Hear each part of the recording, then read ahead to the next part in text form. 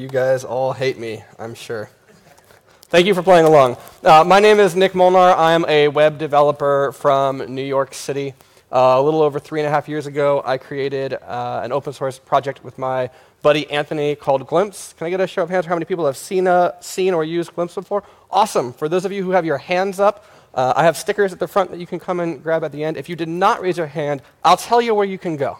You can go to getglimpse.com and you can find out more. I'm American. I've always been American. Probably not going to change that. So you already know a couple of things about me. First of all, I'm fat. That's true. I am fat on purpose.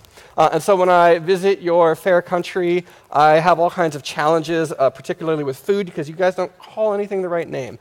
You have things like aubergine, which is eggplant, by the way. You have things that are delicious and sweet that you call pudding. That's dessert. You have these green things that my mom forces me to eat that you call courgette and we call zucchini. Apparently you have more pudding that we call bread. You have rocket. I eat I hit the wrong key on my keyboard sometimes. You have rocket. I eat arugula. And the winner of the most overloaded word in Britishese, once again, you have pudding, which I call sausage. You have other things too. We won't even go there in America. So let's actually talk about web performance. Before we dive into web performance, I think it's important to take a step back and consider what we're trying to do with web performance. So I want to look at web performance through the lens of the OODA loop. The OODA loop was put together by Colonel John Boyd. He's in the military in America. It's a strategic decision-making framework that's very well utilized in the American military. It has 4 stages: observe, orient, decide, and act. So in the observation phase, you gather as much data as possible. In the orient phase, you parse that data and make sense of what it means. That will input and help you make a decision. Maybe you need to do a little bit more research to make that decision. And then you finally act. You will implement something. And the feedback loop starts again. For this talk, for this session, we're only going to concentrate on observe and orient. I did a talk in Oslo at NDC called Full Stack Web Performance. I'll give you a link to the video at the end of this session, where I only focused on decisions and actions and actually making things faster. But we're going to look at just how do we figure out if something is fast and make sure that it stays fast. To do that, we need a way of measuring, and we measure with metrics. Now, there's a lot of different types of metrics, so I've taken a moment to kind of break them down into 4 different categories. They're quantitative metrics, rule-based metrics, milestone metrics, and perceived metrics. So quantitative metrics are probably the ones that you're most familiar with when you think about web performance. It's number of HTTP requests for the page. It's the image weight or the page weight or the number of redirects or the number of domains that you're connecting to, right? These are all simple numbers. The problem with simple numbers is they don't really tell us anything about performance. If I tell you I have 3 JavaScript files on my page, you don't know if my page is fast or slow. But the beauty of these numbers, of these quantitative metrics, is that they're simple to understand. So if I tell you we could build a feature in 2 different ways, this way is going to take 2 JavaScript files that weigh 600K, and this way is going to take 1 JavaScript file that weighs 300K, we can pretty quickly know, well, this way is probably going to be more performant because we have these simple numbers that we can compare. Next is rule-based. Rule-based metrics are kind of derived from qualitative metrics. They take all the qualitative metrics and run them through some collection of best practices and give you back recommendations on what to do. So you think of like Google PageSpeed or Yahoo's YSlow, right, where it gives you a grade. It says you scored 88% or you got a B. Those are really nice because you just get this one number that you can like tell your boss, hey, we're 88, we got a B. But they're bad because they still also don't tell you if you're actually fast. They're telling you that you're following the best practices. You're really getting the low-hanging fruit out of the way for performance. When we start to talk about milestone-based metrics, now we're really getting to the heart of performance, right? Because the heart of performance is about timing and how long things take, and milestones are about measuring how long it takes to get to a certain point in time. So you've probably seen a lot of these. Let me walk you through some of them.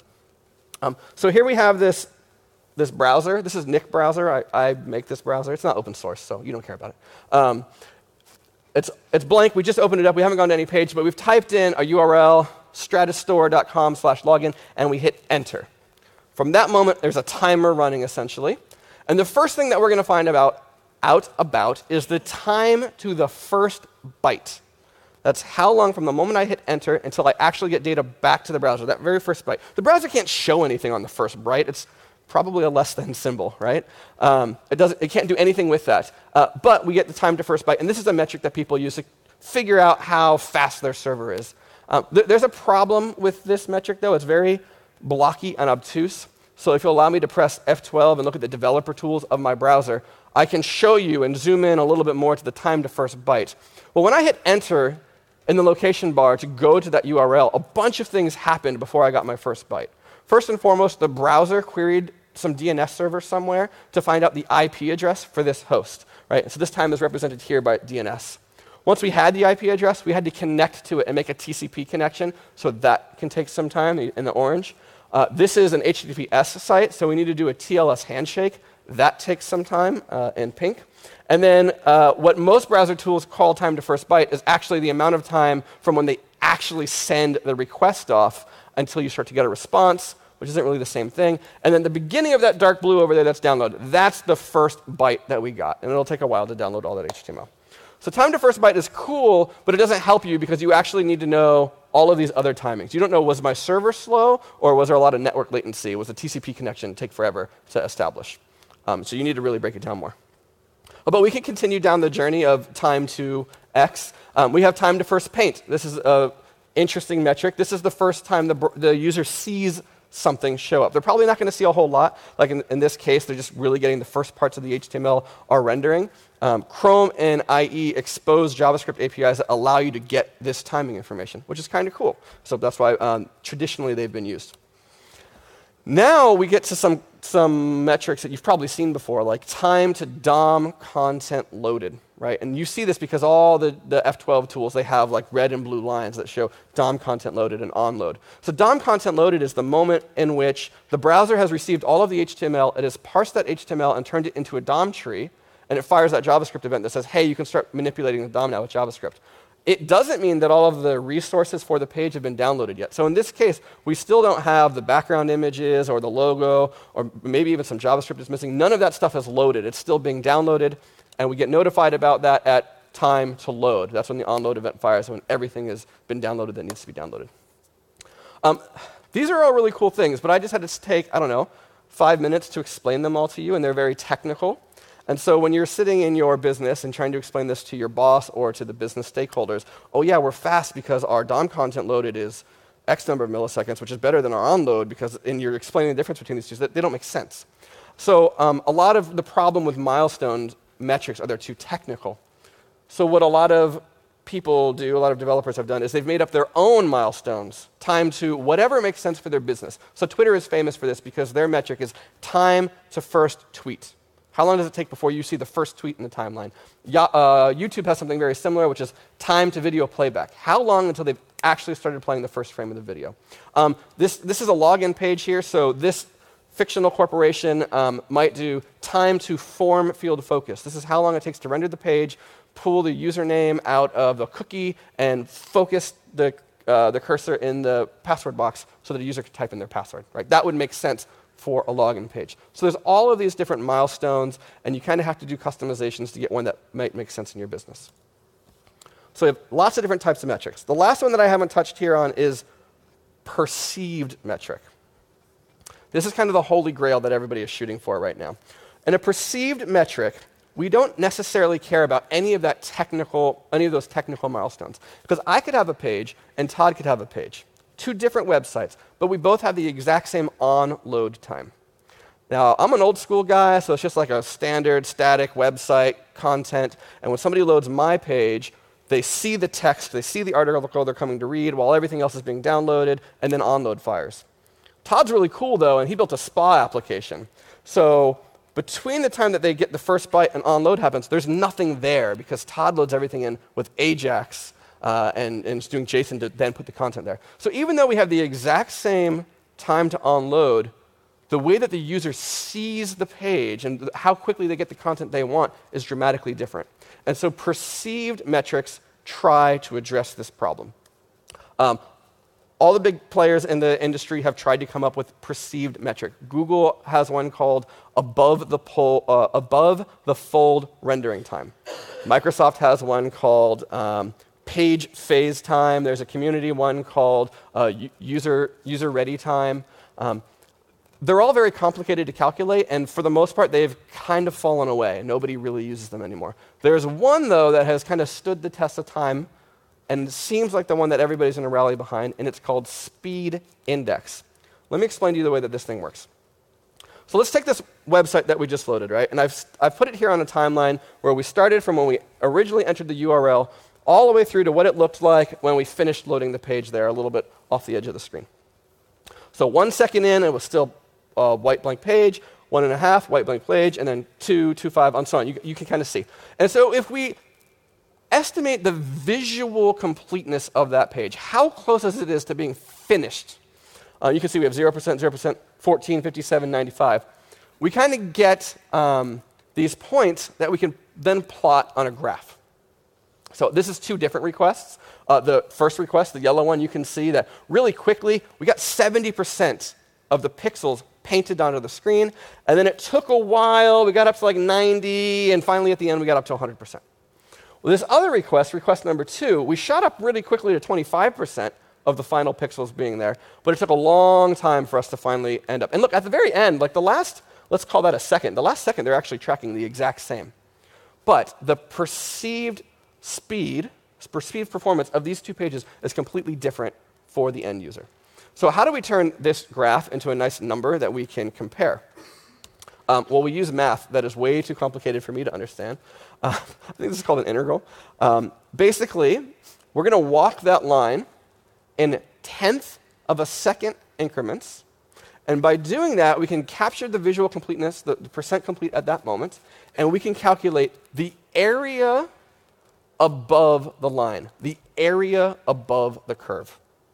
And so this curve, the area above it looks like this, and we calculate the area, and when we calculate the area, we get a number.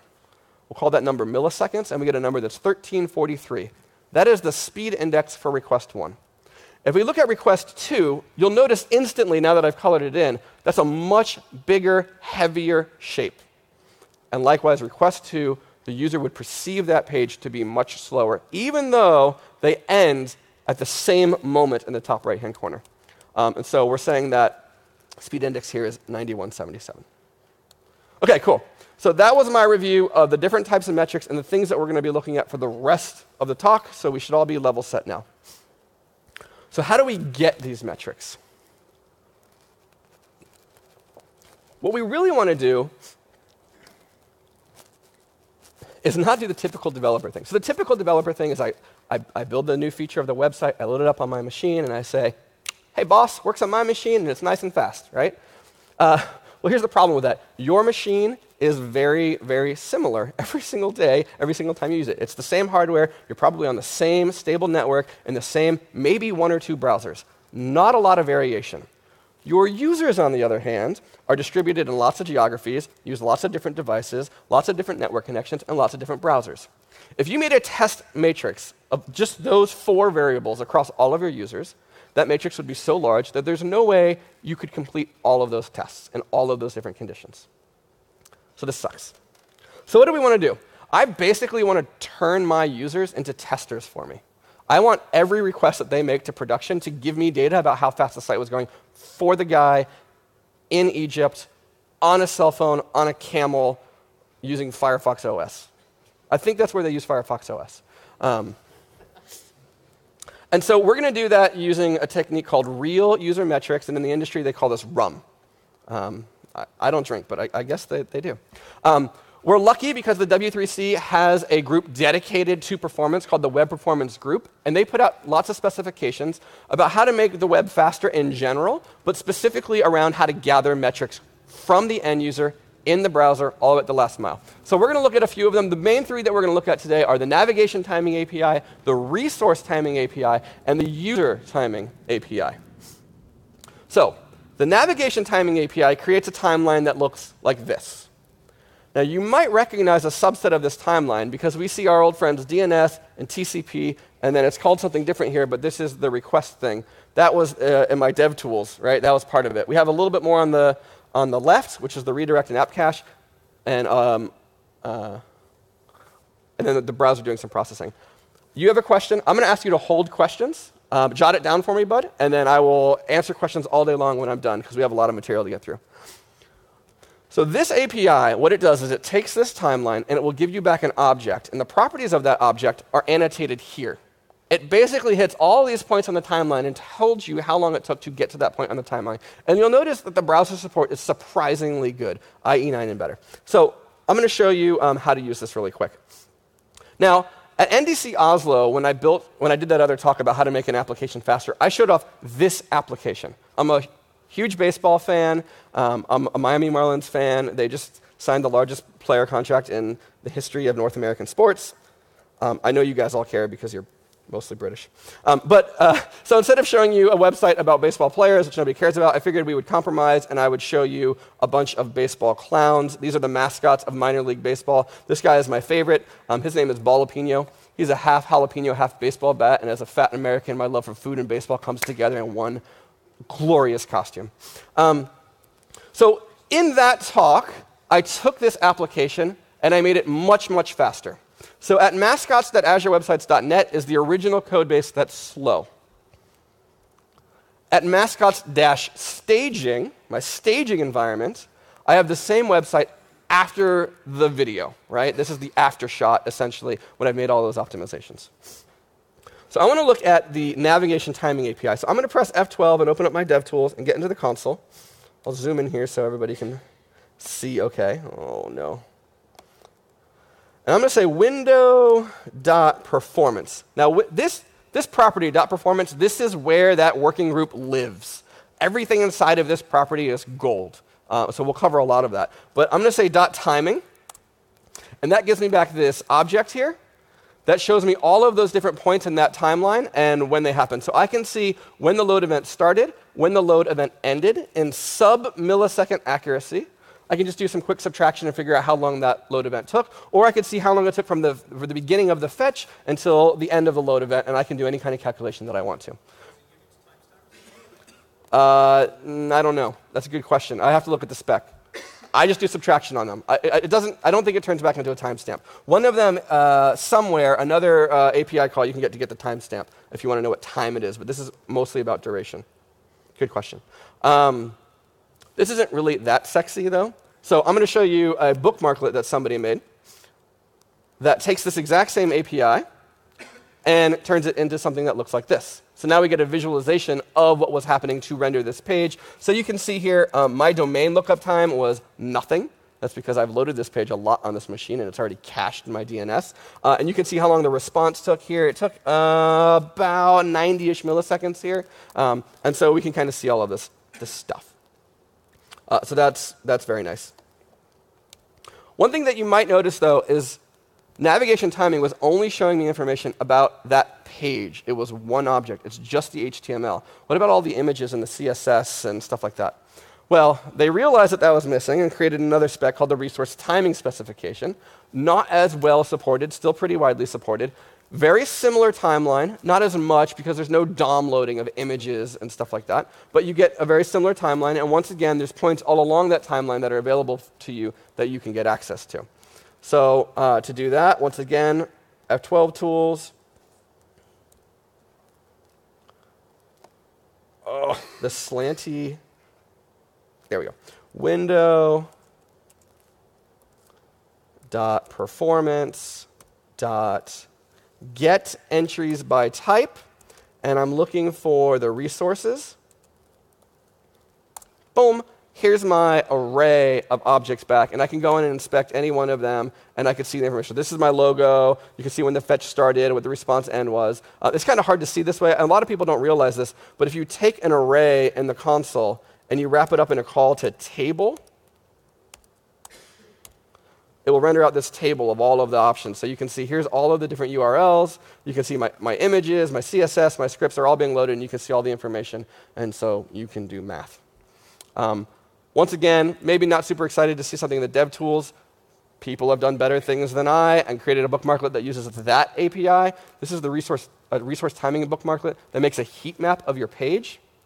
So when I hit that button, it takes all of the resources that I've loaded and shows me how long they take. And so it looks like these two little images right here, I need to do some work on. These are really slowing up the page. Those are my hot spots. And so that's a really nice thing that you can start to do once you have the data that the browser is now exposing. All right. I'm going to show you one more timing API. This is the user timing API. This is the API that working group has put together so you can do the custom metrics like YouTube does, like the time to video playback. And so on my app, if I go and look at one of the mascots, so let me go to network waiting. Oh, come on, I'm plugged in.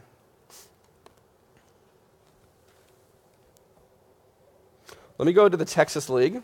That's the home of Jalapeno. And some of these mascots have Twitter accounts. If they have a Twitter account, their name turns into a hyperlink. I'm going to click on Jalapeno, and I can see and read his tweets. Okay, so I've taken a page from Twitter, and for this page, my custom milestone metric is time to tweet. So in my code, what I've done is you can see I load in the widget from Twitter that displays his tweet stream. And as soon as that's done, I call this method of that API called performance.mark. And I leave a stamp, a moment in time, I'm calling this load Twitter script end. So I've finished loading that script on line 7. And then Twitter has some functionality available. There's a callback that when it's ready, when it's been parsed and is executed, I have this callback here. And so I leave another mark where I'm saying that Twitter is ready. And then Twitter fires an event when it has rendered to the screen. So I leave another mark saying that Twitter has rendered. So now I'm getting all these custom things that are for my application. And then I can call another API called performance.measure, where I say I want to measure the time between when Twitter was ready and when Twitter rendered. And I'll call that the Twitter render time. That's how long it took. Once Twitter was on my page, that's how long it took for them to render. And so once again, I come back. You'll notice a pattern here. I'm going to say window.performance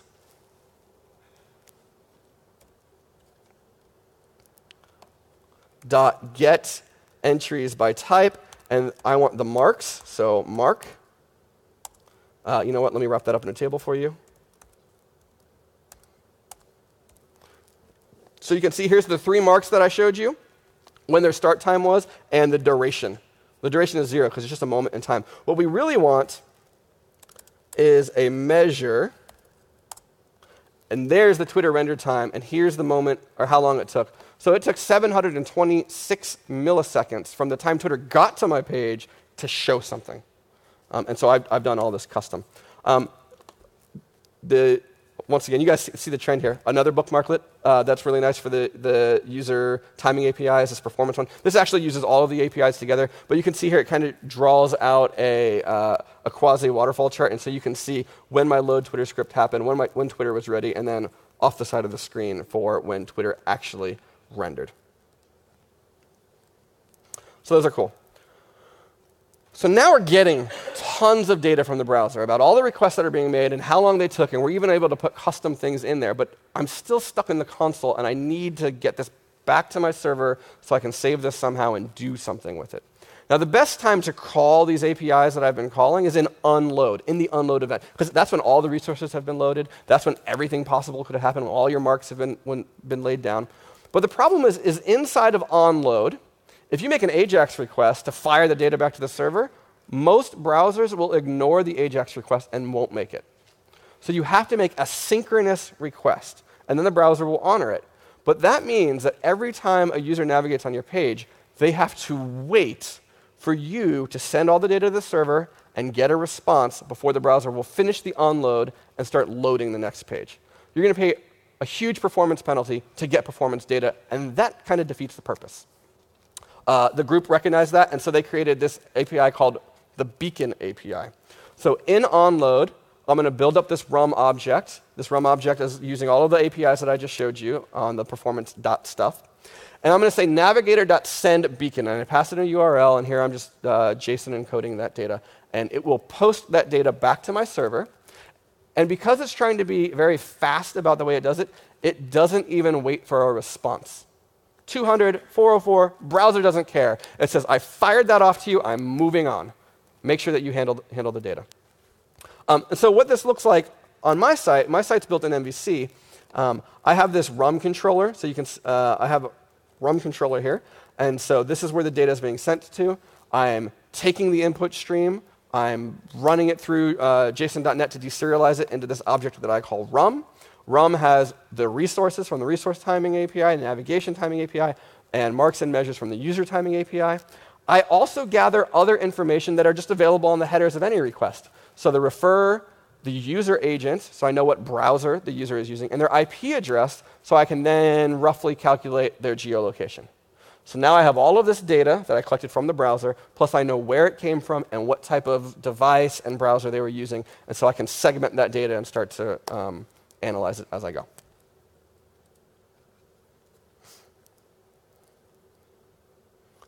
So that's RUM. RUM is really good for answering the question, is my page fast? And for real, not just because you did it in your browser, because the guy on the camel in Egypt says that it was fast or not. RUM is not very good at telling you how can you make your page faster. It's just a bunch of information. And so you move from the observe into the orient phase a little bit in the OODA loop here when you go into synthetic testing, because you're going to take that data, you're going to analyze it, and now you want to replay that guy on a camel's request in a way that you can do it over and over and over again to figure out what was going on and make some changes. So for that, we're going to use synthetic testing tools. The one that I like to use is called Web Page Test. It's free and open source.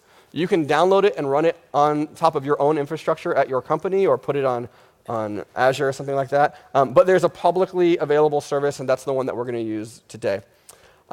It has instances that run all over the world. This map is actually accurate, and it runs every browser that you could possibly want except for IE mobile. What's cool about web page tests and synthetic testing in general is it gives you control over all of those variables. So now I get to pick the geography that my request is coming from. I get to pick the browser and the device type that my request is coming from. And I can do that over and over and over again. So let me show you a few things about this tool. This is a very cool tool. So this is it, webpagetest.org. You come here, you enter in some URL. Like I said, you have lots of options about where you want to run your test from. These are locations, what browser you want to run your test from. I'm going to go ahead and we'll just use this URL. We'll paste it in. And you'll see here that I have this option to select the number of tests that I want to run. Now, the thing with synthetic tests and with the internet in general is you can run a test right now and run a test again in an hour, and you're not going to get the same numbers back. Because we're running on the internet, and the internet is not 100% reliable, and the round-trip time for some requests will change.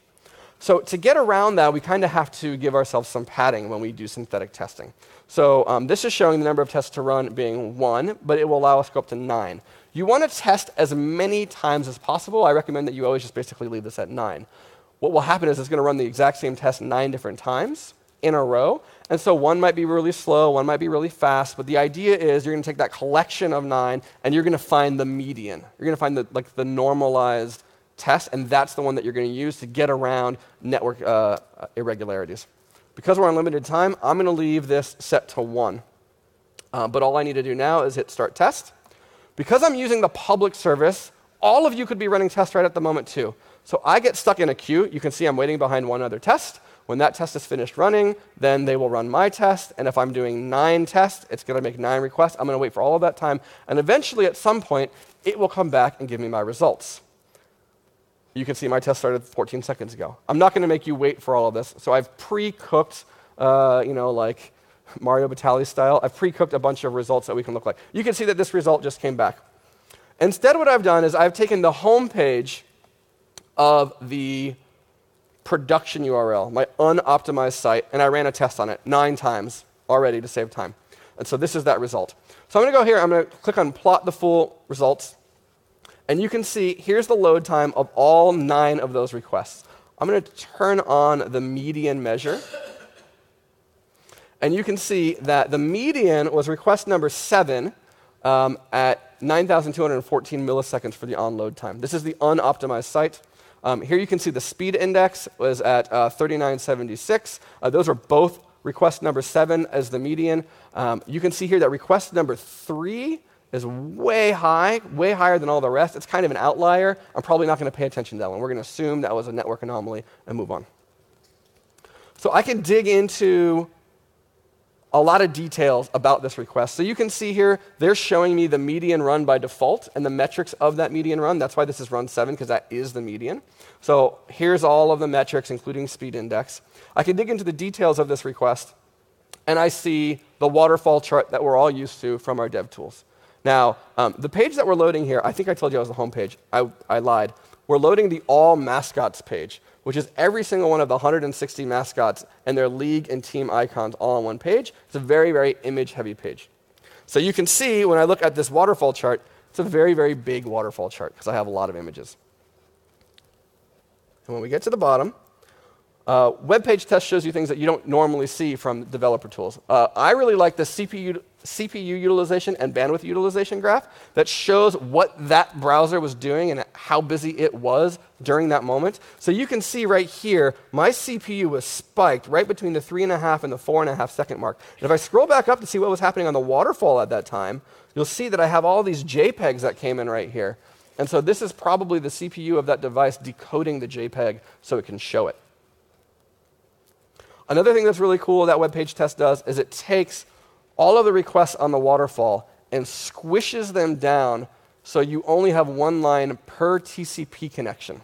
So I ran this test on Chrome. Chrome makes 6 TCP connections back to any given host. So you can see here that all of mine are going back to mascots.azure.net. And all of these little zebra stripes here, the purple is images, right? Here's the legend. All of these zebra stripes are another image request happening.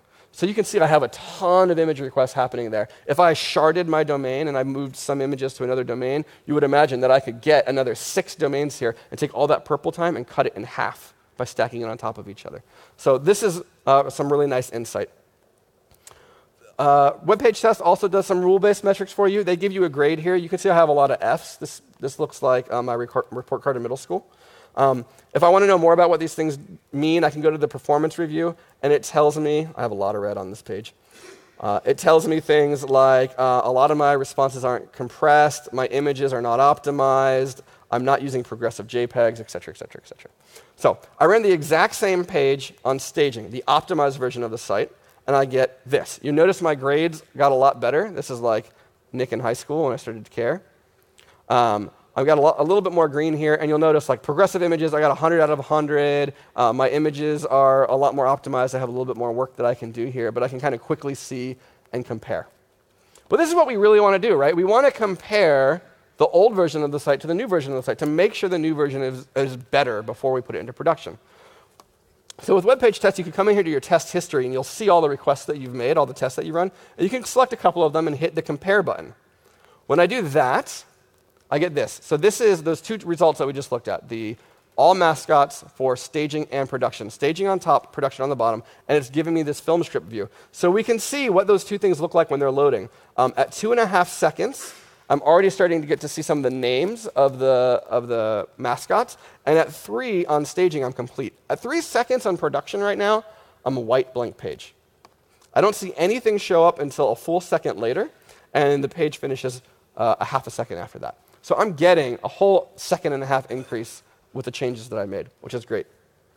Now, web page test lets you dig into these things a little bit more. So what it's actually done here is it's overlaid the 2 different waterfalls. So here's the production waterfall, and I can change the alpha transparency and move over to the staging waterfall and compare and contrast the 2. And you'll notice instantly that on staging, all of these assets moved way closer to me, and on production, they're very far away. Well, one of the reasons for that is because I'm flushing this response early now, and so all of these files can begin to get downloaded before the server is even done doing its work.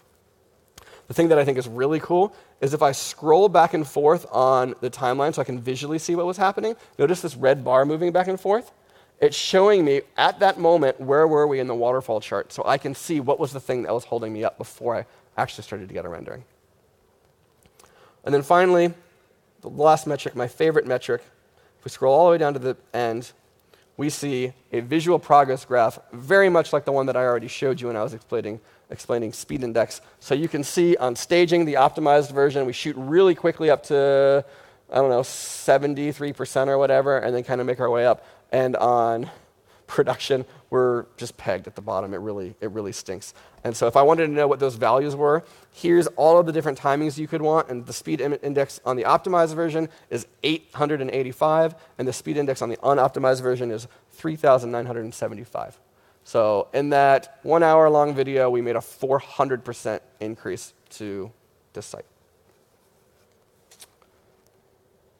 So this is all synthetic testing, but one of the things I like about web page tests is the guy who creates it is very involved in the community and is keeping track of all of these specs that I already showed you for real user metrics. So if we go back to one of these Twitter pages where we're rendering Twitter, remember we put in the custom metrics so we can get time to tweet. Oh, wait a minute, I totally forgot something. This is the coolest thing. So we have all of these technical things, but how do you convince your boss that things are actually faster? You hit this create video button. That pops this up. So 2 here, I mislabeled this. I'm sorry about that. 2 is staging, 1 is production. This is optimized, number 2. I can hit play, side by side, showing me how they load, and I can compare them. 2.9 was done, it goes black and white, 4.4. So you can download this video and pass it around to your team and show everybody that you made things better. Close a couple of these tabs so I don't lose my place again. So I was mentioning the time to tweet, right? So I run a result here on that page, once again, Ballopinia's Twitter page. If I go and look at the waterfall chart now, we have some new lines on it, and these lines have little triangles in the top right-hand corner. And if I mouse over the triangle, you'll see load Twitter script end. Come on, get on it. Twitter ready, and this should be Twitter rendered. So all of that RUM data that I'm plumbing in also can be exposed through in my synthetic tests. So that's quite handy. Now the synthetic testing I told you is all about controlling variables, right? We picked the location, we picked the browser. There's other things that we can really get nitty-gritty and control. One of the examples that's pretty cool in web page test is if I come here to where we were creating a test, I can control the connection speed. And I have all these profiles, right? Like what does a dial-up modem look like? What does 3G look like? I can do custom and put in how much latency I want or what % of the packets I want it to drop so they have to be resent. That's kind of cool. I can also come over here to this thing called SPOF.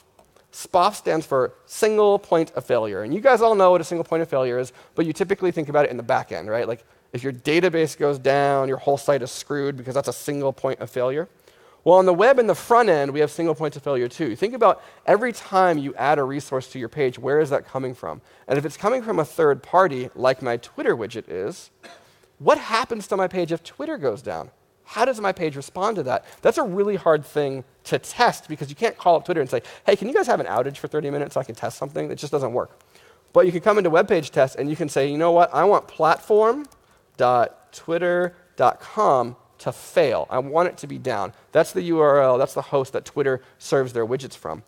Now, if I run that test with that being down, I can come in and look at the film strip view, and you can see that if Twitter was down and somebody went to go look at Ballopinia's tweets, very important tweets, 5 seconds in, I have the background and the header. 10 seconds in, no change. 15 seconds in, no change. 20 seconds in, no change. And finally, it's probably about 20 seconds in, the browser gives up and says, you know what, screw Twitter, it's not happening, and can finish rendering the rest of the page. So all of that time, the user could have at least been laughing at the picture of Ballopino, but because of the way I've architected my page, I have this single point of failure. And of course, you can compare any 2 different requests. So here's me showing off what it looks like when Twitter is up versus when Twitter is down. So you can see when Twitter is up, 1.8 seconds, decent experience. But when Twitter is down, our users are screwed. So that's pretty interesting to be able to do these comparisons. You can get really, really nitty-gritty with web page test. Like I can come in here to some of these advanced settings and turn on the ability do a packet trace. And when I run a test that way, I get a new link here that will let me download a tcp.cap file, which you can then open up inside of Wireshark or something like that, or give to your network administrator, and literally look at every packet that was moving across the NIC when that test was being made. I don't have Wireshark installed, so instead I'm going to click on this view link, which opens up that cap file and something called CloudShark, which is an online version basically of Wireshark. And so you can see here's all the traffic that was happening on that machine when my test was made. I'm going to go ahead and filter this down to just the HTTP.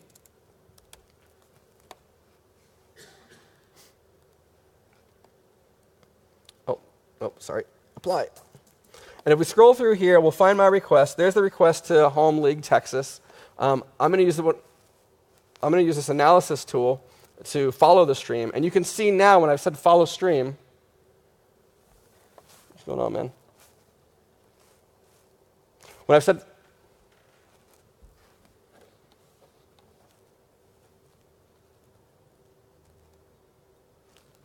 guys got anything? I'll walk you through this. When you say follow stream, you're only looking at that one TCP connection. So for that one connection, you can see I made the request, the response, I have a bunch of compressed HTML, and then a request for some CSS and a bunch of HTML. I can go ahead and show only this stream, and now I'm looking at the nitty-gritty. I can see the response to my request here. I can uncompress that, and I can see here's all the HTML that I got in the first TCP packet back to that response. I can get really, really nitty-gritty. So the tools are super powerful. So just really quickly, we talked about RUM, we talked about synthetic.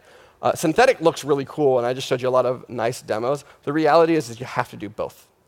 The companies that publish their performance data, like Etsy in New York City is one of them, the numbers that they get from RUM versus the numbers that they get from their private instance of web page test, RUM shows them being 2 to 3 times slower. And this is basically the trend for everybody that does that. Because there's just so many variables that you'll never be able to calculate in a synthetic test. RUM, like I said, shows you, is the page fast? Synthetic shows you, how do I make it faster? You need both. Once you know both, how do you bake it into your process? That's the obvious next question. I don't want to think about this all the time. I just want to commit my code in my CI server to make sure that I'm getting faster. I want fast to be a feature. I want it to be baked in. This is actually quite easy now that gulp and grunt are as pervasive as they are. The whole tooling system around NPM actually it really helps out a lot. So I'm going to open up the command line here where I have, I actually prefer gulp for reasons we won't get into. There's a lot of tasks available around performance for gulp, like minifying CSS and HTML, concatenating files, stuff like that. There's also a lot of the same kind of tasks available for grunt, but that's not a pure intersection, and so I want some from both. So I've actually installed a bridge that lets me call grunt tasks from gulp.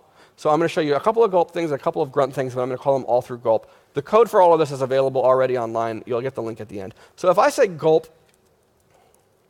PSI, which stands for page speed insights, and run that, it's going to make a request out to the Google PageSpeed service, look at my home page, and give me back a bunch of qualitative metrics so you can see the number of resources, the size of my images, et cetera, and a score. I got 97. I'm a very good boy for the staging site. That's cool. There's also another variant that works on top of the PageSpeed service called TMI, which stands for too many images, not too much info, too many images, very clever of them. And if I run that, it will go out and just analyze the images on that same URL. And so you can see here that it's saying my image weight is 282.5K. And what's really interesting is down here is on desktop. Compared to the 50th percentile website on the internet, I am 332K better.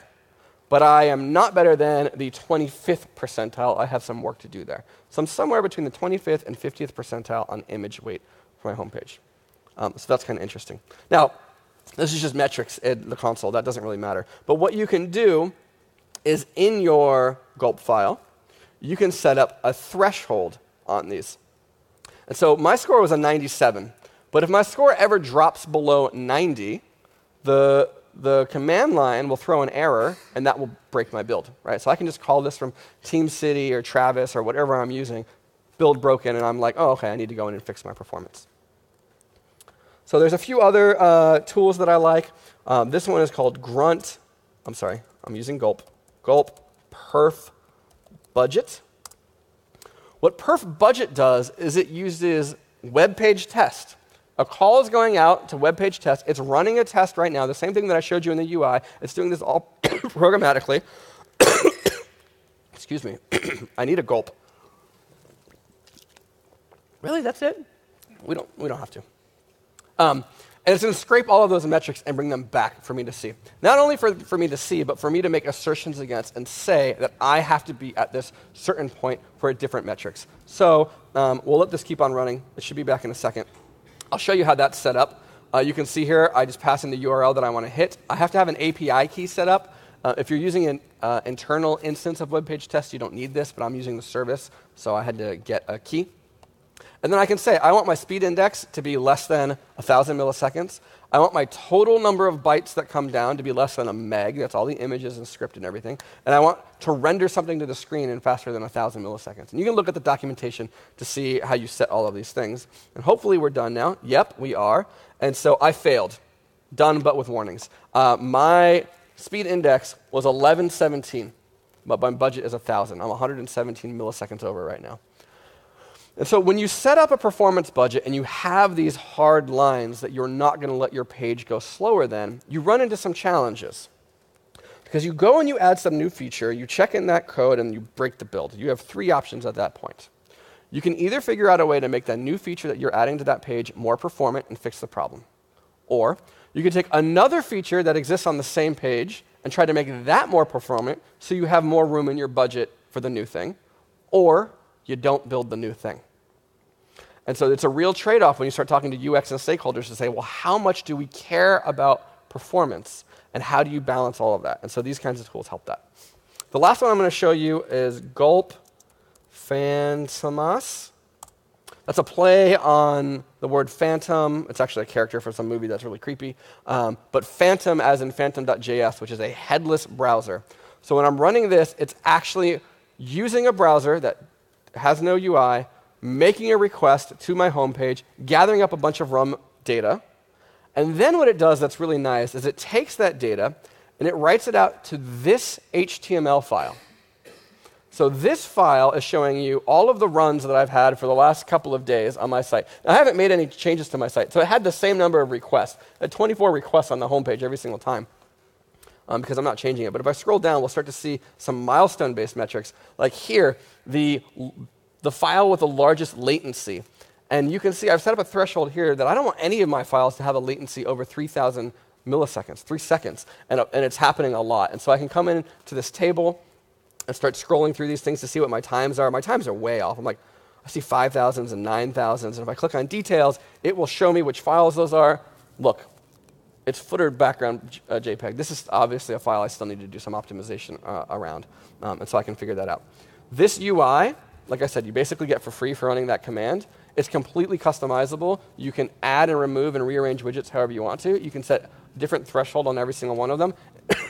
And if any one of the thresholds doesn't pass, it puts this warning up in the top right-hand corner like you're seeing right now. I can click on it and just jump down to the thing that's a problem. So this is the perfect thing to stick on the giant monitor in the middle of the room, and you can see as you're doing your continuous integration checks if you're getting faster or slower. So I feel like Grunt and Gulp make these things much, much simpler. I showed you 4 of my favorites. If you come here to perf-tooling.today, this website has a huge listing of all the different tools, and you'll see a lot of Grunt and Gulp tasks in here, including all the ones that I've showed you, of different things that you can do to track your performance. And it's all as easy as what I've just shown you. Okay. But there's a little bit of a problem. Everything that I just showed you talked about a threshold, some magic number that Nick just picked out of the air. Why did I pick the thresholds that I did? Well, there's actually some research behind this, and so let me share that with you. This research comes from a usability study done back in 1968. Jacob Nielsen redid the study in 1993 and in 2005, and the numbers have stayed the same across all of those years. This is how fast human beings perceive things. So 100 milliseconds to most humans feels instantaneous. So if I'm on a website and I mouse over to some button and I click on that button needs to depress, needs to get pushed down within 100 milliseconds, or I feel like, oh, maybe my mouse isn't working. Maybe I need to get that click, right? And you find yourself clicking the button again. 100 milliseconds to do that. That doesn't mean that you have to respond to the request in 100 milliseconds. You just need to notify the user, yep, I got your gesture, I got your command, I'm working on it. So maybe you disable the button, you show a loader, you do something like that within 100 milliseconds very quickly. Now, if I click something and go one Mississippi, basically I have not broke my concentration at all, and if you can get a response back in 100 milliseconds, you're golden. Your user will feel like you have the best website ever. Because 1,000 milliseconds, 1 second is uninterrupted thought. The drop-off starts dramatically at 3 seconds, and by 10 seconds, none of the people in this study were still thinking about the thing that they did when they clicked the button. So basically for me, at 10 seconds, I'm on another tab, and I'm coming back to your website later, if I come back. Now, this is a usability study. These are not goals.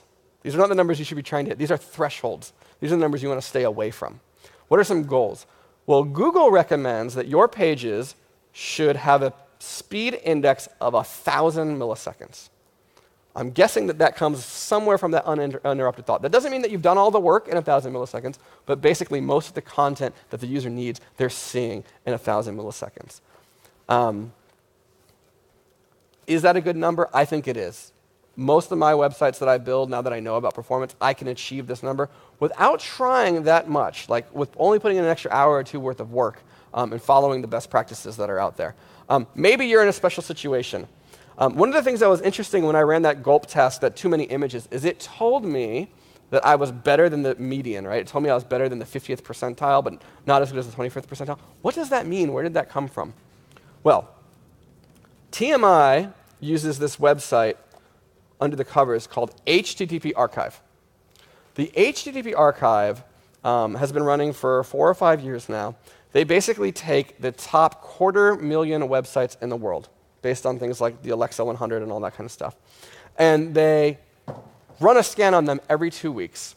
And they run that scan through web page test and page speed insights, and they get all of the metrics that we've been talking about today, and they gather them. And they put out these reports, so you can see all the different stats and trends for if the internet is getting worse or better. And if you look at these trends, you can see the internet is just getting slower and slower and slower. We're getting very obese. Somebody has quipped that we've built the web in our own image, and we as humans tend to be getting fatter. So you can see some of this stuff. Now, what's really cool about this is they take that data. It's gigs and gigs, terabytes of data if you look at all of it, and they make it available to you. You can download it and run it in MySQL yourself if you want to, or you can follow their link over here to Google BigQuery, which is very similar to an online version of SQL Management Studio. That's not really true. This is like a highly distributed database. But you can see here's all the tables. So on November 15th in 2010, all the pages that they scanned. And for every 2 weeks, all of the tables, there's 2012, 2013, 2014. I'm going to come down here to the latest pages. I tend to use this table because whatever the latest data is in this table. And you can see that there's a whole bunch of different metrics available, including a lot of the metrics that we've already talked about today. Time to first byte, on content loaded, page speed score, speed index. So I'm going to go ahead and compose a query and find out how the top 250,000 websites in the world do on some of their metrics. And I can use that to compare to how I'm doing at my own company. So I'm going to cheat a little bit here. I'm just going to copy and paste my query. I'm going to run this. So this query that I ran, the queries look very, very much like SQL. It's a flavor of SQL. There's some extra functions and keywords, but if you know SQL, you can basically roughly get by. So I'm taking a lot of the metrics we talked about, speed index, time to first byte, on load, total number of requests, the total number of bytes, the number of domains, and page speed, and I'm breaking it into quantiles. I'm basically putting all the requests into 100 bins, so that way I can then get the nth bin, the 50th bin, which will be the median. Okay? So the median speed index across the top websites in the world is 4,191 milliseconds. The median time to first byte is 643. On load is 7406. These are all milliseconds. Total number of requests, median, 77. That sounds ridiculously high to me. Total number of domains, 11. Also sounds really high to me. I think I could beat almost all of these numbers pretty easily. Maybe I want to dig into one of these a little bit more. Let me just go ahead and cheat again and steal another query.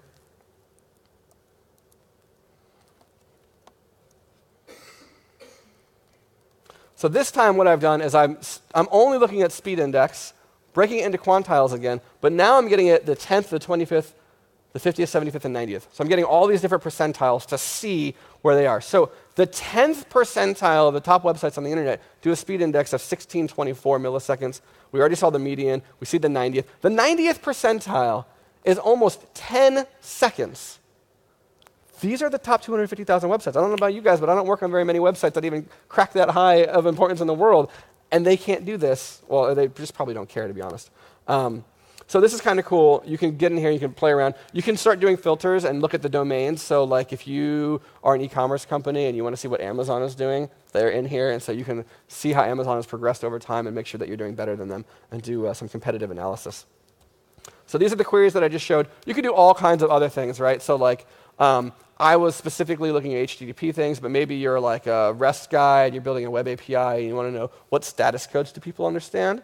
Well, here, this query is taking all of the status codes that were returned from all of those requests and sorting them by popularity. Of course, 200 is the most popular, but it's really interesting to see which of the 400 level response codes people do and don't return.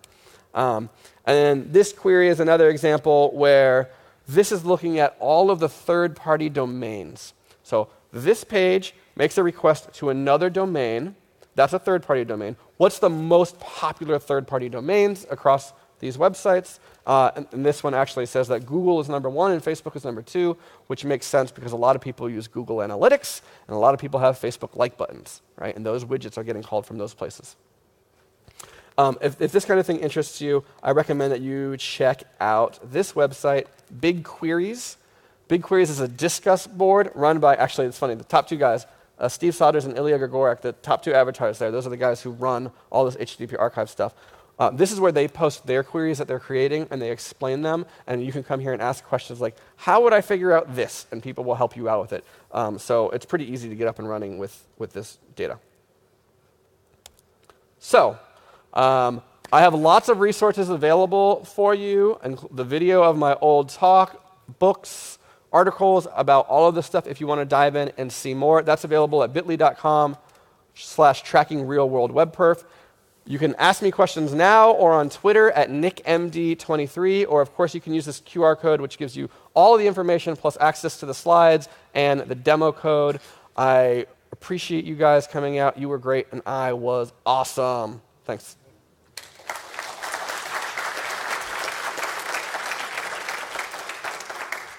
Do we have any questions? I know there was a question back here. How does the browser know when the request ends and the response starts? Does it just measure from the first byte of the response? So the question is, how does the browser know when the request ends and the response starts? By knowing when the network stack hands back the first byte on the response. And so, yes.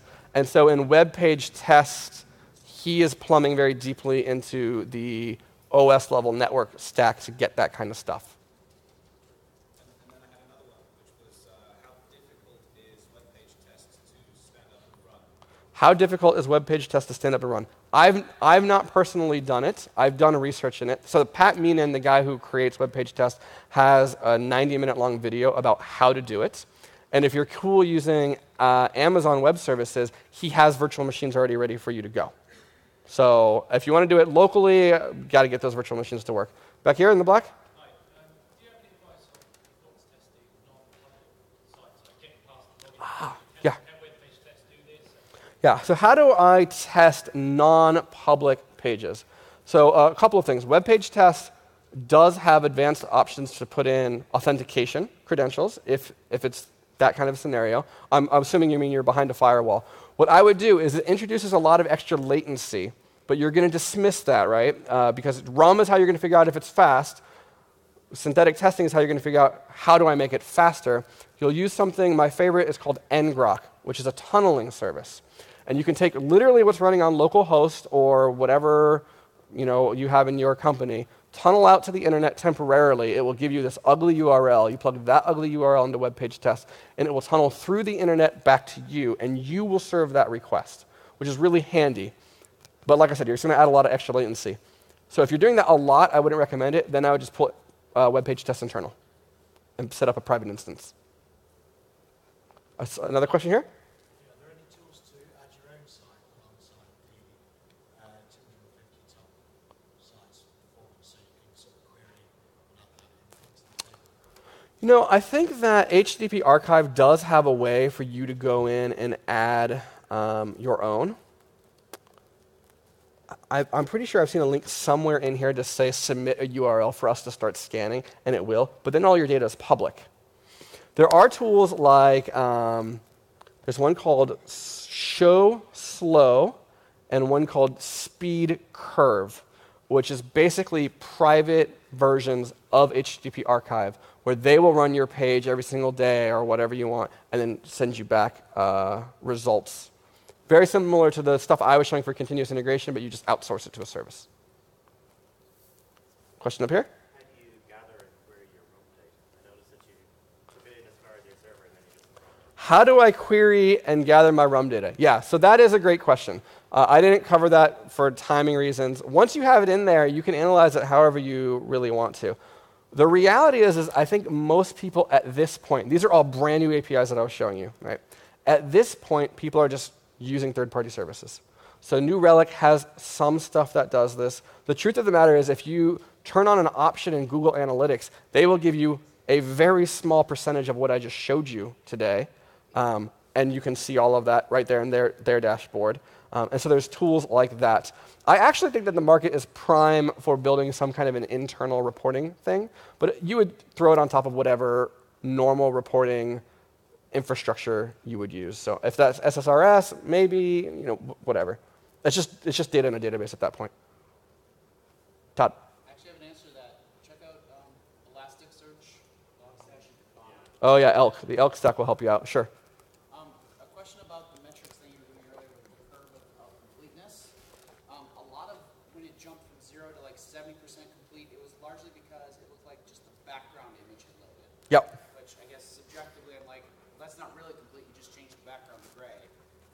So how is there a way to like discount that and say, you know what, I don't care if you've loaded the background image yet. That's not really complete. Show me when there's like text and content. Yeah. So Todd is asking, how do I manipulate what visually complete means to me in Speed Index?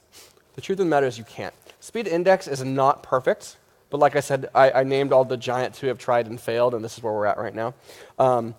So a really good example is like, don't ever do this, please, but some websites you go to, they throw up this giant interstitial ad, right? Like you go to msn.com and you hit go, and then all of a sudden there's a giant ad for the new Ford Focus that takes over the entire screen. Well, the reality is what I wanted was what was behind that ad, but the speed index will be 0 all the way, even though all the content is loaded, because that ad shows up at the end and overwrites the whole thing. So you can tell web page test when to judge the end of a page, but visually, if you have things like that, like this background example you gave, there's nothing you can do about it right now. The other thing I'll point out that's kind of a flaw with speed index is it's only really available in a synthetic testing environment, so you're not getting that data back from your users.